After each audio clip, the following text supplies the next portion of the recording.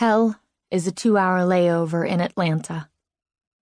The woman to my right has been watching me since I sat down. I can tell she's one of those people who take the sheer fact that you're breathing as an invitation to start up a conversation. No eye contact. I let the words repeat in my head as I dig around for my iPod. I always keep it on me, even though it's a model that Apple hasn't made for 7 years and the screen is cracked. Pressure builds behind my nose. The woman stirs next to me. No eye contact, and definitely do not. I sneeze. Damn it. Bless you, honey, hot, isn't it? The woman fans herself with her boarding pass.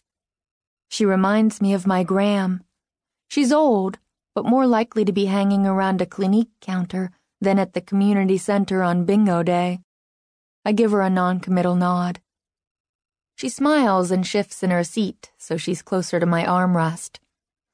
I try to see myself through her eyes.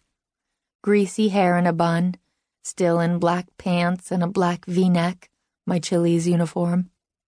Backpack wedged between my feet. I guess I look like I need mothering. So where you from? She asks. It's a weird question for an airport. Don't most people ask each other where they're going? I swallowed to clear my throat. Florida.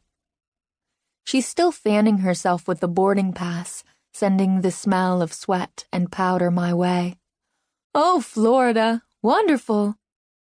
Not really. Florida is where people move to die. There are worse places, I say. I would know, because I'm headed to one of them. I knew someone was dead when my manager told me I had a phone call. During the walk from the kitchen to her office, I convinced myself it was Graham. When I heard her voice on the other end, I thought I could float away with relief. Then she said, Tessa, it's your father. Pancreatic cancer, she explained. Stage 4.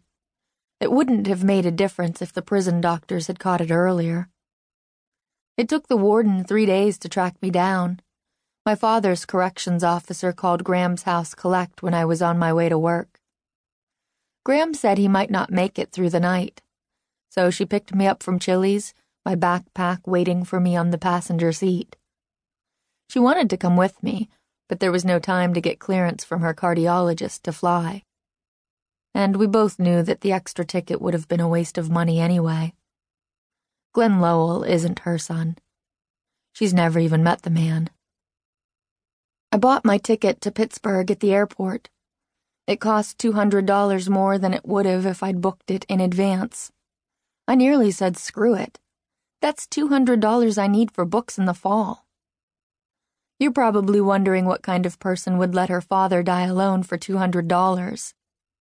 But my father shot and nearly killed a convenience store owner for a lot less than that. And a carton of cigarettes.